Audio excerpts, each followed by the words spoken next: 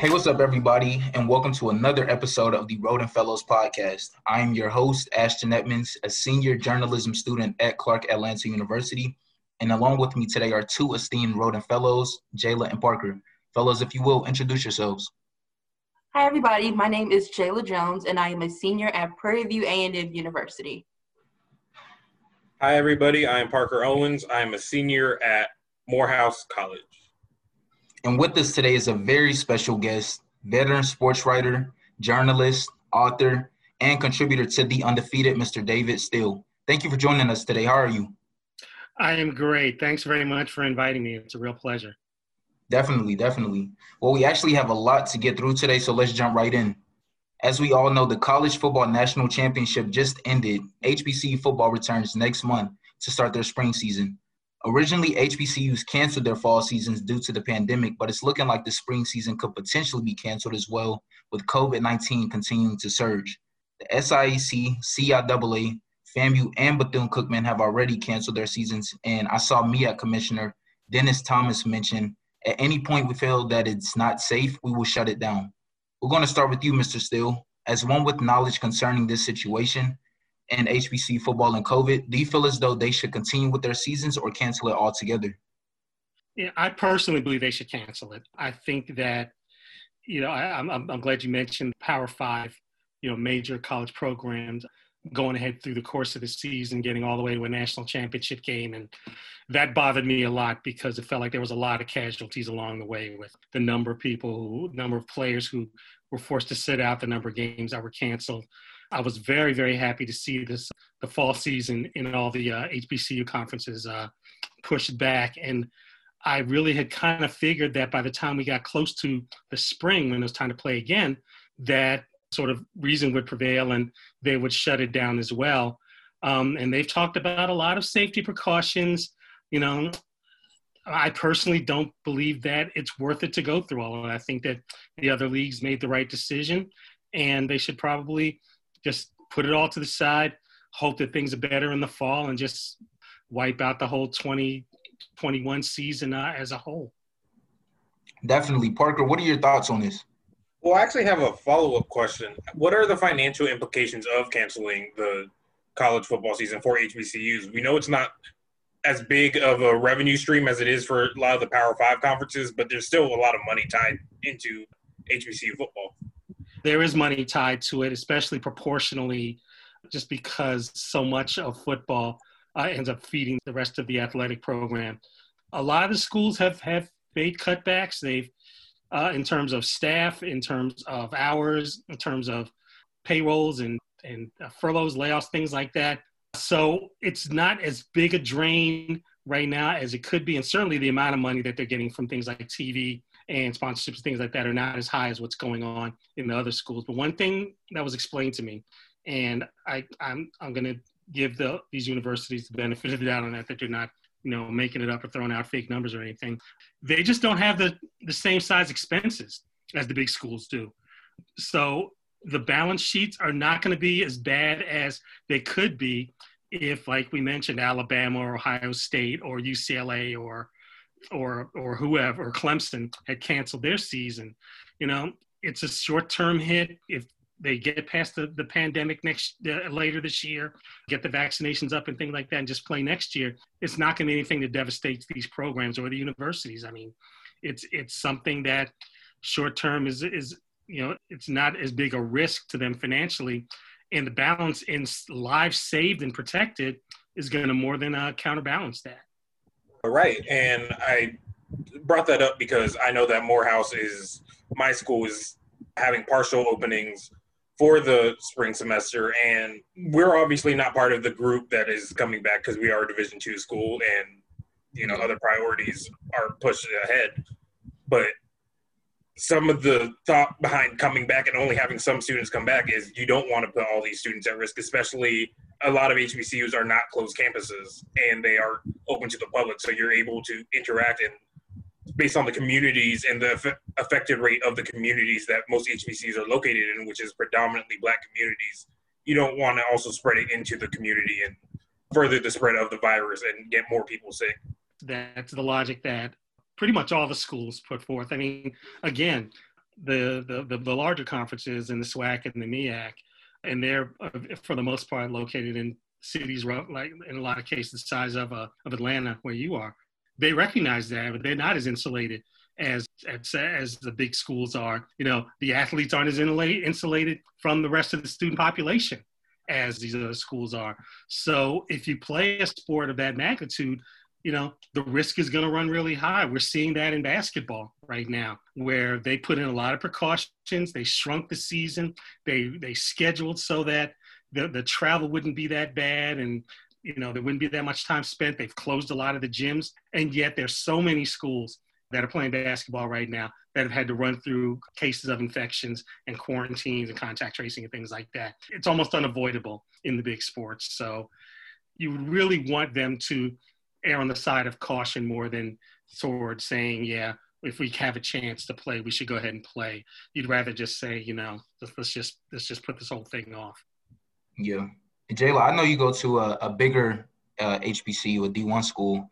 What's happening at Prairie View A&M right now? So right now, we're gearing up for football season, but we are in full swing for basketball season. Both men and women are playing.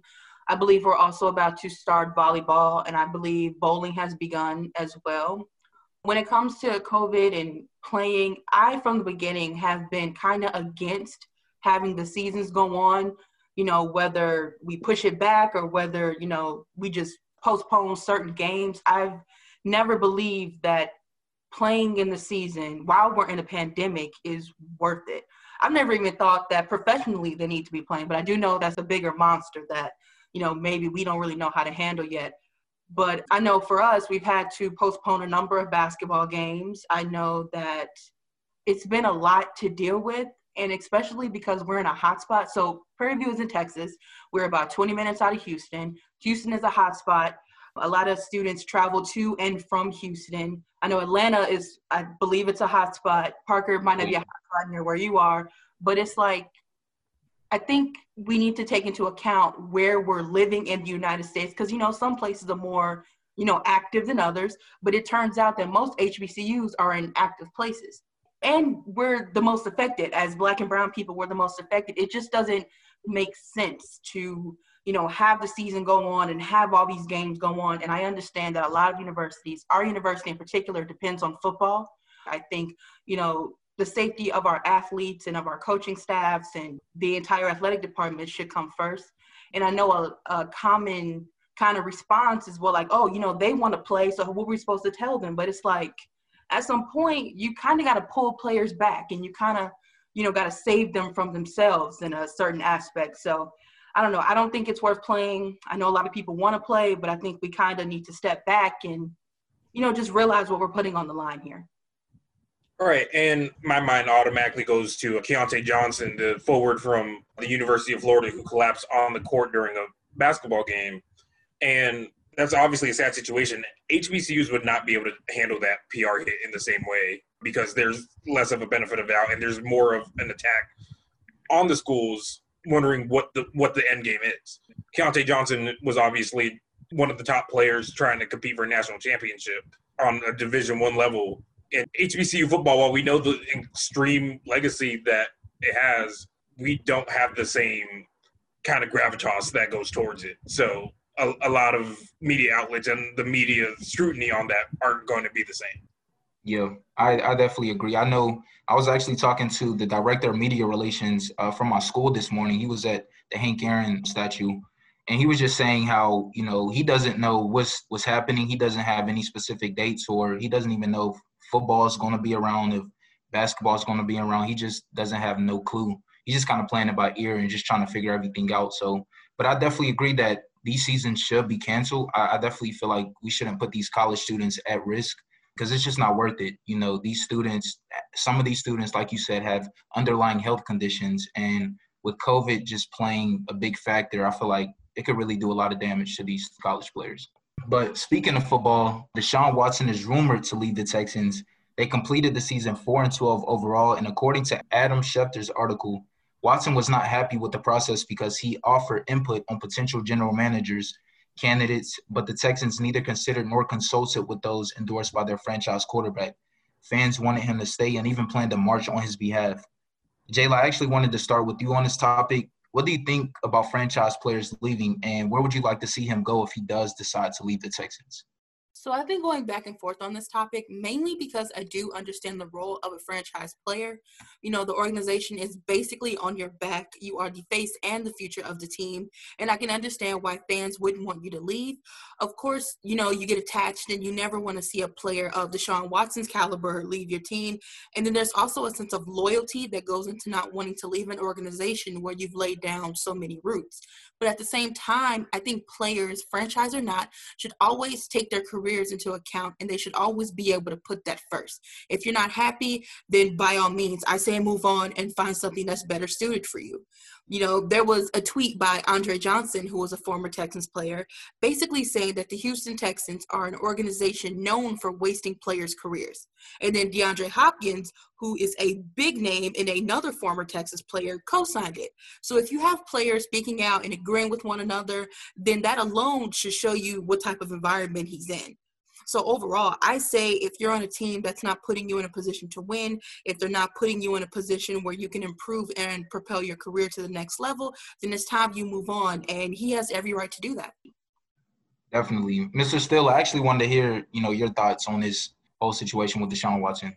I think Shannon did a great job of encapsulating it. We're at a point, and it's really fascinating that this has happened at this time, where players are just sort of now realizing on a broad basis how much power and influence and leverage they have. I think a few players here and there in the different sports have noticed it and recognized it and taken advantage of it, but there are more now across the board than ever. And in the case where you've got a franchise quarterback, where somebody who, as you said, the future of the franchise is resting on their shoulders. I mean, he's still young. They just paid him a lot of money. There's been postseason success. He's clearly the player that they're banking their future on. He understands that, and he's doing something that could take him in a different direction, but also take the team, the franchise, in a different direction. And the franchise doesn't seem to be recognizing that. You look at other situations. You look at the Aaron Rodgers and the Tom Bradys and the Ben Roethlisbergers, and you could just go down the line of white quarterbacks over the years, over the history of that sport. And you know how engaged they've been in the highest levels of conversation about what direction the franchise is going to go in. For the Texans to exclude Deshaun Watson from that sends a message. I don't think they even understand what that message is right now. They seem to just think, it's another player griping. And the last time they had to deal with that is when they traded DeAndre Hopkins. And they saw the devastating effect that had. And they might as well trade him. And they better just be happy with what they can get for him, because they put themselves in that situation. And Deshaun has put himself and the organization in that position. He needs to be able to go where he wants and not worry about possibly what the franchise is going to get back from, because they started that, and he should be the one in position to finish it. Right. And to make Deshaun Watson's case stronger, he does have a no-trade clause, so he's able to approve whatever deal and whatever team that he's going to go to. Part of Adam Schefter's reporting and other reporting has been that the Miami Dolphins are a team that interests him. Obviously, the Dolphins had a 10-win season this year, and I might be a little bit biased being from South Florida, but I would love to see Deshaun rocking the orange and teal, especially after the year that he had and the draft capital that the Dolphins have. They're able to get that done. The draft capital, by the way, that comes from the Houston Texans, who gave it to the Dolphins in order to acquire Laramie Tunsil to help out Deshaun's left side on the offensive line. Obviously, player empowerment is important here. We've never seen a franchise quarterback of this caliber demand a trade, though. This is a very unprecedented situation. And Jay Cutler got traded when he was the franchise star over in Denver. And before that, you're looking at like draft picks, like Eli Manning, John Elway. It's a very rare occurrence. So I think Deshaun taking that player empowerment to his own and trying to navigate the field that he's trying to navigate right now, and not worrying about the PR crisis that happens, not worrying about, fans calling him selfish. He's saying, this is my career. And, of course, there's the iconic clip of J.J. Watt saying, I'm sorry we wasted a year of your career. Deshaun Watson saying, that's never going to happen again. And that's all that this is about. So power to him, and let's hope he keeps it pushing. Right. And Parker, I wanted to kind of follow up. Do you feel like race plays a major role in this and how Deshaun Watson is being treated? I don't know if race plays a role in the way the Texans are treating him, but I feel like it plays a role in some of the decisions they made around everything else, like not giving Eric Bieniemy an interview off the bat, not hiring the general managers that Deshaun Watson and the consulting group that the Texans brought in were asking for. Jack Easterby, who's kind of running the operation over at the Houston Texans, but Monty Jones kind of makes this point. He started off as the team chaplain and then kind of parlayed that into being head of football operations. And, it's kind of weird to see someone that was, supposed to be prayer and religious leader for your team somehow turn into the entire base of operations. And a lot of the moves that they're making, I definitely see why Deshaun Watson's upset. The general manager they brought in from the New England Patriots organization is the same organization that brought in Bill O'Brien, who traded DeAndre Hopkins, who traded Jadeveon Clowney, who traded for Laramie Tunsil and has left the Texans in the position they're in now. So I completely understand why he would be so hesitant to try to stay there. Yeah, I definitely agree. Personally, I would want to see him go to the Pittsburgh Steelers. That's not to be biased, but I know they probably don't have the cap, for Deshaun Watson. But, Big Ben, he's getting older. He's 38. I feel like it's about that time for him to retire. He basically already solidified his legacy in the NFL and through the Steelers organization. He has 2 Super Bowl rings. He's a 6-time Pro Bowler. And I just feel like the backup quarterbacks, Mason Rudolph and Joshua Dobbs, I don't really see them leading this Steelers team at all. I know they just signed Dwayne Haskins, which is a very good quarterback, but he only signed a 1-year contract. So the Steelers quarterback situation is still in the air right now. And I definitely would want to see Deshaun Watson go to the Steelers, but, that might not happen. I could also see him going to the Patriots with Cam Newton leaving. I feel like that'll be a good organization for him to be at, but we shall definitely see. There should be no shortage of teams calling the Texans about Deshaun Watson. He's a top 5 quarterback, and there's probably only about 5 or 6 teams that really should not be considering this at all. Yeah. Deshaun Watson is very special, and it's so hard to have a year like he had, 4,800 passing yards, 33 touchdowns, 7 interceptions, and to only have 4 wins, that speaks to a huge level of incompetency by an organization to waste a season. Yeah. And if I'm not mistaken, it was 6 head coaches hired, all white. This has been the same thing that's been happening 30, 40 years. I mean, this is a reoccurring issue. Mr. Steele, what do you think needs to happen for this to change? I know the Rooney Rule made some changes, but what are your thoughts on this? Yeah, they're running out of excuses and they're running out of patches and programs and initiatives and things like that. I mean, there's no one left to blame for all this but the owners. You can't even blame Roger Goodell, which, he's deserved a mountain of the criticism of a lot of things, including the direction of our hiring in past years. But he and the league office have done all the things that they need to do, including pointing out to the owners why this is important, why they're wrong, why hiring Black coaches and other non-white coaches is the right thing to do, the effect that it has on the league and its image, just the amount of talent that's being wasted year after year, the sort of bad feelings that are being, that are being generated among the Black people in the league, the other executives, the other assistant coaches, the fans, the players. I think everybody's aware of that now. The owners are the ones who are being the most hard-headed about it. I don't know if there's any single owner out there who has the sort of status and the will and the moral standing to buck up against this, because it really would only take 1 or 2, maybe 3, to just make this a regular part of their decision making. But for year after year to be none is just unacceptable. And yeah, you do really start to wonder what it's really going to take, because I think that's where everybody is right now. They feel like they've just hit a wall now. They've done, the people who are being wronged have done everything they possibly can to try to make things right. The people who are doing the wrong aren't doing anything about it. You can't look at how the Eagles made their decisions, how the Texans made their decisions. You just go down the list of teams. And for most of those hires, you cannot justify the people who they allowed to jump the line and say, okay, we're going to take you over this person, that person, the other person, who we've told you need to go down this list. You need to have these credentials. You need to pay these dues, and then take a bunch of people who have never paid those dues. Right. And, a lot of the focus gets put on Eric Bieniemy, who's offensive coordinator for the Kansas City Chiefs. And rightfully so. He's done an amazing job leading one of the best offenses in the NFL. But the narrative has been you need to be an offensive play caller. You need to be a quarterback-minded coach. There's another offensive coordinator in the championship week that isn't going to be offered a head coaching job, and that's Byron Leftwich, who's a former quarterback. There's absolutely no excuse for the lines that have been crossed being crossed. The last black head coach that was hired was Brian Flores for the Miami Dolphins. He's done an amazing job turning that organization around, especially when it looked like they were going nowhere but downhill. And it seems to be that those are the only jobs that black coaches get.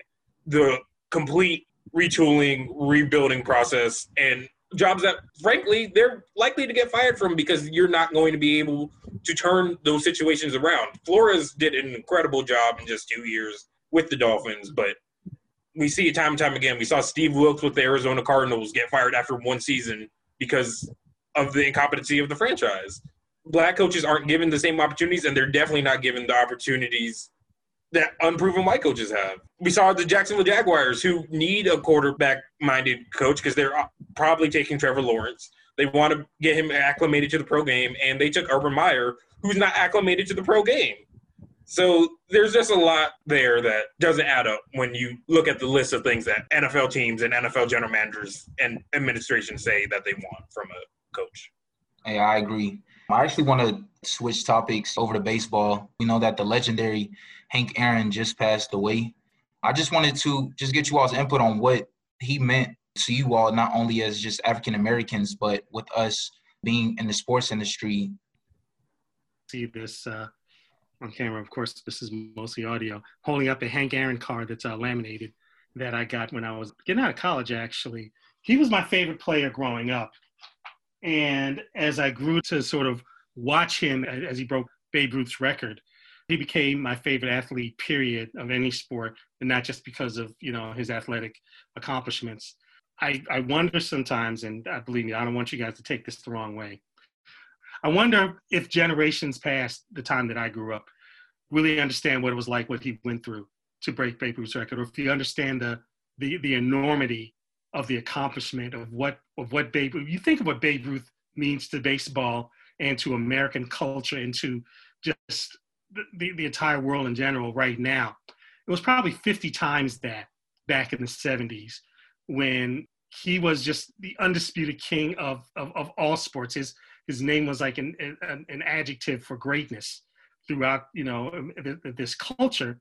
And here's this black man about to break his record, and just the level of hatred it's really honestly unimaginable. You think of really any athlete today or really since then, they never went through what Hank Aaron went through. People really literally sent him death threats every day. He had to get FBI protection, police guards, security all the time for himself, for his family. He was getting bags and bags of mail. People were threatening him all the time. And it was all because people did not believe that a black man had the right to take over an icon's record. And for that, that's the sort of thing that just was embedded in me from an early age. And he was a big part of what steered me toward doing this for a living. And it pretty much, altered forever my outlook towards sports, toward us in sports, towards just the big picture in general and what I wanted my role in it to be. And the fact that for the rest of his life, he devoted all his time to making sure that injustices like what he went through would never be suffered by anybody else again. It elevates him to the very peak of every athlete of my lifetime. And that includes Muhammad Ali and Michael Jordan and just everybody. He's just above and beyond them all. He's like literally on the mountaintop of athletes that I've admired in my life. And so it's been a difficult day for me as, seeing one of my childhood idols go, but he epitomized for me how sports and what blackness should be in sports and in this culture. Right. When we talk about Hank Aaron, we're talking about someone who obviously broke so many barriers. RBI leader still, for most people, they still consider him the home run leader. I know Barry Bonds broke the record. Not going to get into that right now. But Hank Aaron's greatness and his level of appreciation for the game, that's something that is never going to be forgotten. And my dad told me about, after hearing of the news, he told me about the time he drove from Chicago to Atlanta to watch Hank Aaron break Babe Ruth's record.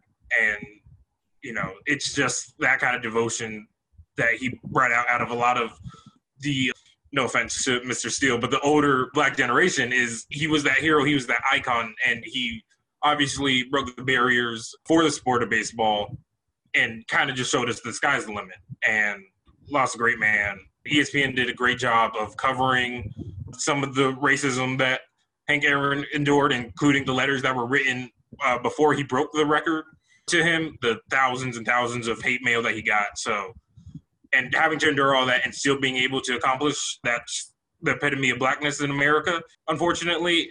But it's also the epitome of greatness. Hank Aaron definitely displayed that in its full form. Yeah, I agree. I know, like, for me, like, just as a college student in Atlanta at a HBCU and living right across the street from where he hit his 715 home run, it was amazing to see, you know, the different races that were just surrounding his statue this morning. It was amazing to see the lasting impact that he made, not only on the game of baseball, but just in the world in general. And, you know, just everything that he endured and overcame. And I just feel like he was such an inspiration to me as an African-American man. He actually inspired me to play the game of baseball in high school, even though I wasn't really that good at it, you know. But, you know, Hank Aaron was definitely inspiration to us all. And I'm grateful that we got to witness such greatness and all the times that he has played. But for our final topic, we know that some of us have already started school. Some of us are about to start school in a week or so. I wanted to just ask you all, what are some tips to get through this spring semester? For the spring semester, I would say, honestly, and I know this is so cliche, but time management is the biggest thing you can accomplish, especially for students who are graduating, and just, you know, students overall who are trying to, like, get to the end of the school year. Time management is the biggest thing that you have to conquer. After time management, I think take time for yourself. Of course, mental health is very important. I don't agree with all-nighters unless you actually have to do it. I don't agree with, like, overworking, over-pushing yourself. I think it's very important that, you know, you take time for yourself and you unwind and relax before, you know, you get back into the pressures that we know is school and, you know, the average semester. If you're like me and you love being at home and do not want to go back to campus at all, be sure to take a couple naps, you know, go downstairs, do what you do, just relax. And yes, those are my biggest things. Definitely. What you think, Parker? Man, I've had senioritis since freshman year. And now that it's, like, actually here, it's such a weird feeling. This is my last semester at Morehouse, and I will not be at Morehouse. And, you know, that makes me sad a little bit. But like Jayla said, just take time for yourself and make sure that you know what your goals are at the end of the day. And make sure you, like, especially for the seniors out there, make sure you finish. I'm not going to even say finish strong because I'm not entirely positive that I will. I am just saying that, you know, keep it pushing, make sure you get that degree, make sure you accomplish the goals that you're trying to accomplish, and, you know, balancing everything that we have to balance. You know, we have the Rhoden Fellowship, which is a great opportunity and a lot of fun things that we get to do, but it's also a lot of work, obviously. So just trying to balance everything and making sure that you do have time for yourself. Definitely. I appreciate that, man. Well, thanks for listening to the Rhoden Fellows podcast. This show is produced by Jayla Jones. Special thanks to Tarika Foster Brasby and the ESPN Digital Audio Content team. A big thanks to our special guest, Mr. David Steele, as well as for joining us today. I'm Ashton Edmonds, and I've been your host. Get all of our HBCU podcasts by subscribing to The Undefeated on the Listen tab of the ESPN app. Join us next time for another podcast episode, and don't forget to make The Undefeated your go-to site for a soulful look at sports, culture, and entertainment. Have a great week, everyone.